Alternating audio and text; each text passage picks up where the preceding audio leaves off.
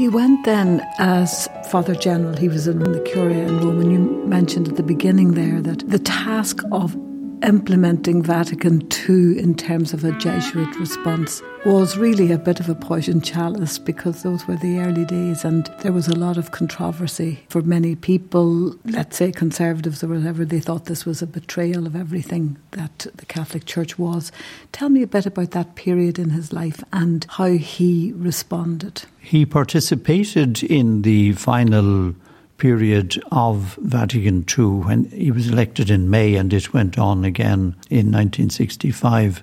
He was able to listen to what the bishops of the world were saying, and he took to heart the decisions that they made, and he bought into Vatican II as few other people have done, at least not people in that position.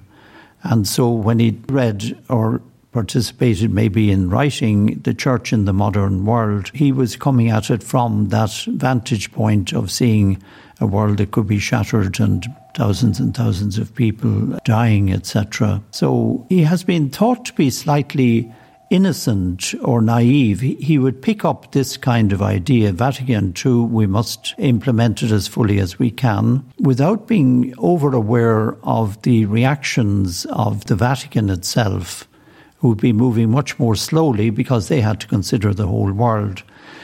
And so from early on then there were disagreements about the implementation of the decrees of Vatican II. And we experienced that in Ireland, where one Archbishop of Dublin would come back and say, my dear people, you may have been a bit worried, but you needn't, there's nothing going to happen. So you were up against that right across the world. There were those bishops who had been, as it were, converted in Vatican II, but others, that's the way things go, were less taken and less sure and less confident that this opening out to the world, opening out to the lay members of the Church was the way to go. So in terms of an impact on the Jesuits, how did that impact and how did his leadership, what would characterise it? What did he do with the Jesuits? Because we're going to hear later on it got him into a lot of trouble eventually. Well, the decision at the end of Vatican II was that they would set up a synod, in other words, a rolling support for the Pope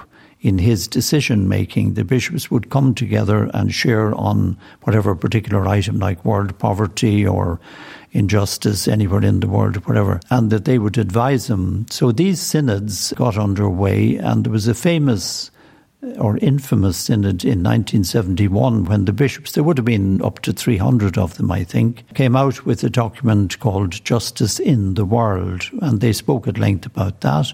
And then they added in a section on justice in the church. And that was not good.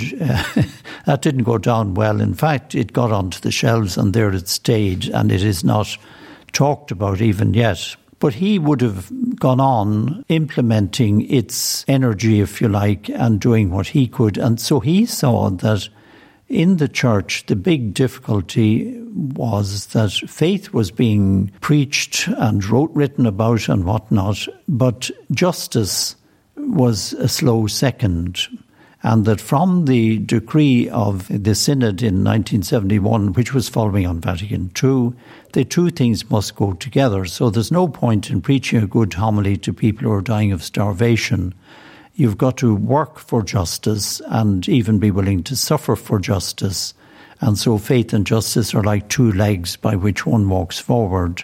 Neither on their own will do. I mean, justice without faith can be a very bloody affair. The Americans would have said, well, this is justice, what we're doing in dropping a bomb on a more or less innocent city. So trying to get those two things together and get people to agree on them was one of his great achievements. In 1974-75, he gathered the Jesuits of the world, representatives of them, and they hammered out a decree on the indissoluble link between justice and faith.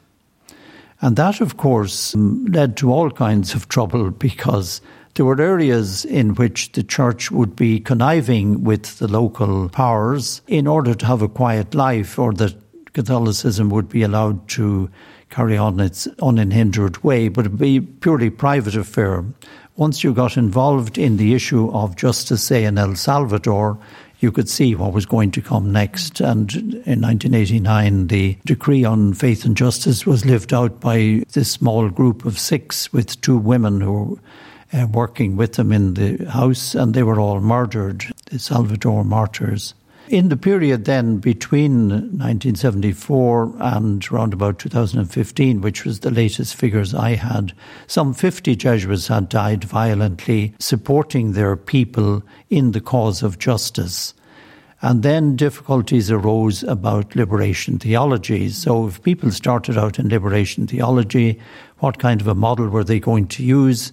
Should they involve themselves in a Marxist analysis whereby one class has to make war on the other and bring everyone down to a common base? Or would they propose non-violent resistance? Or would they simply say, well, whatever you do in your efforts to achieve justice and freedom and equality, etc., in the world's goods, we'll support you, do you know? You can see immediately where the problems arose. And so bishops who found themselves at the far end of all this, they began to complain to Rome, to Paul VI, who was then the Pope, and then Pope John Paul II in 1979 until 2005. And so those complaints were heard, and they created great difficulty. And people would think, and I would think myself, that Pedro needed to spend a lot more time working with the people in Rome to reach an agreement about what should be done, and maybe spend less time going around encouraging our people to keep on working for faith and justice. You were one of those people. I mean, it did work. I remember seeing a graph, and the graphs under Pedro Arrupe's leadership of Jesuits who died working in the field, yes. You know, really spiked highly. You have Michael O'Sullivan went to Chile and had a death attempt on him, and you went to Rwanda and you had an encounter. Do you want to tell us that story with Father Arrupe? Yes. Just one thing to add to the fact that the 50 or more died violently. Another big change that came in the Jesuits was that a large number, about a third of the people left. Not particularly because they were members of the Jesuits, but because religious life for the first time was seen as an option rather than a necessary way to serve God in the best possible fashion. That was a huge thing, and it led to a draining of vocations within the Jesuits and right across the world. And we see the result of that now, where, as somebody said, I saw a rare thing the other day, it was a nun, and so forth. You know, that we're becoming an endangered species in this part of the world. Anyway, coming back to me and Pedro on this particular thing, in 1981, I had finished 7 years working in Milltown Park. Large community, Institute of Philosophy and Theology, that kind of thing. So the provincial said, you're tired, you should take a break and let me know where you'd like to go in order to refresh your energies. So I chose the Philippines. That was grand for a few months of planning that kind of thing. And then he came back and he said, you're going to the Philippines? And I said, yes. And he said, well, will you be visiting any refugees there? Which I thought was a strange question. I said, oh, yes, not having a clue. And he said, Father General is starting this thing called the Jesuit Refugee Service. And I said, well, that's marvellous, without any notion of getting involved. And so the provincial said, well, you've got to look after yourself, you're tired. But if you'd like to take up an offer which has just come in, I would be very grateful. So the request had come from the Archbishop of Mogadishu in Somalia for a Jesuit, for somebody to be sent to Somalia, which was a country out of which all religious had been banned except the sisters. They were allowed to stay. This was by a communist government. They were allowed to stay because they were doing useful social work, running leprosaria, running schools, clinics, this, that and the other. They got a difficulty then that because there were hardly any priests left, they couldn't stay, and new congregations that would have come in from India to help out said they wouldn't come unless priests were able to come in as well. Was this for the sacraments then? for the sacraments, for Mass, for spiritual direction, for support, all that kind of thing. And also the idea of working together, not men doing it all and women just doing the serving or cleaning the church and that kind of thing, but working in this together with different skills, etc.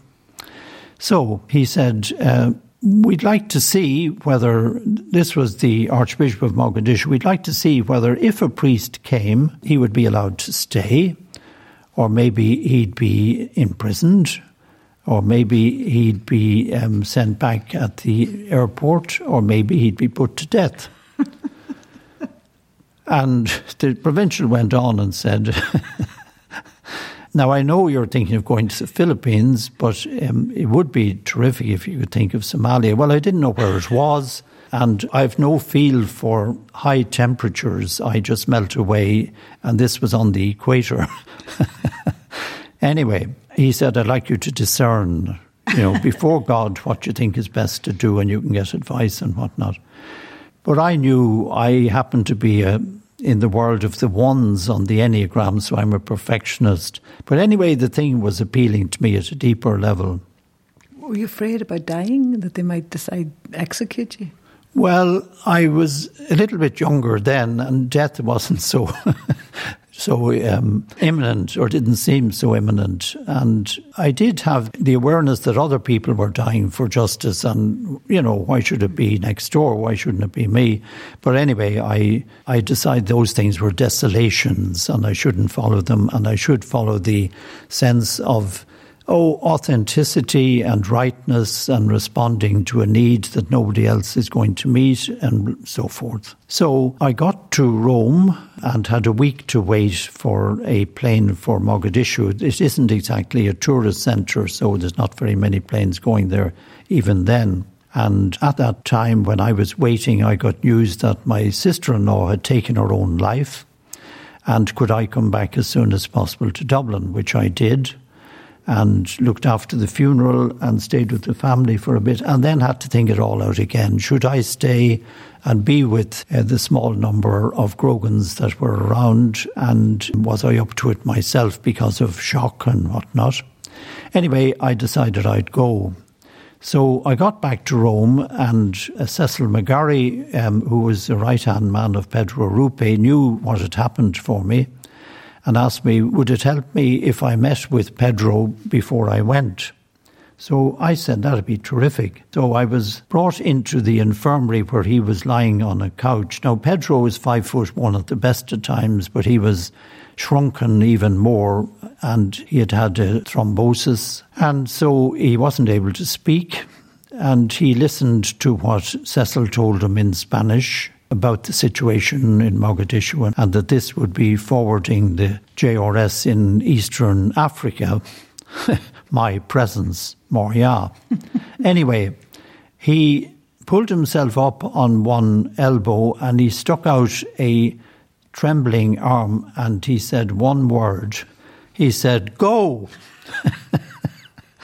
And I've never forgotten that. It's as alive for me today as it was then. And it's seen me through a lot of pain and difficulty when you're told, just go. And while I did get a bit of a temptation during the flight over the desert on the way through Ethiopia and on the way to Somalia, I found myself praying, "Dear Jesus, if it be your holy will, may the wings fall off this plane and we'll come plummeting down and I'll die honourably because I don't know what's going to happen to me." There were only 4 Franciscans in the whole country. They were the only ones who were left. The bishop, who was murdered on the steps of the cathedral 5 years later. That's the kind of place it was. So off I went anyway. That was that. Last time I saw him and the last instruction that he gave to me. But I suppose it is good to remember that everything that Pedro did from 1965 on in the reform and the rejuvenation of the Jesuits has had its effect on me and on the church and on a lot of Jesuits who remained, and also then more recently on Pope Francis. The Jesuits he joined were the Jesuits that had been rekindled, if you like, or founded for the second time, as some people think, by Pedro Arrupe. So the effect of all of that on the church and on the world at large is just way beyond measuring.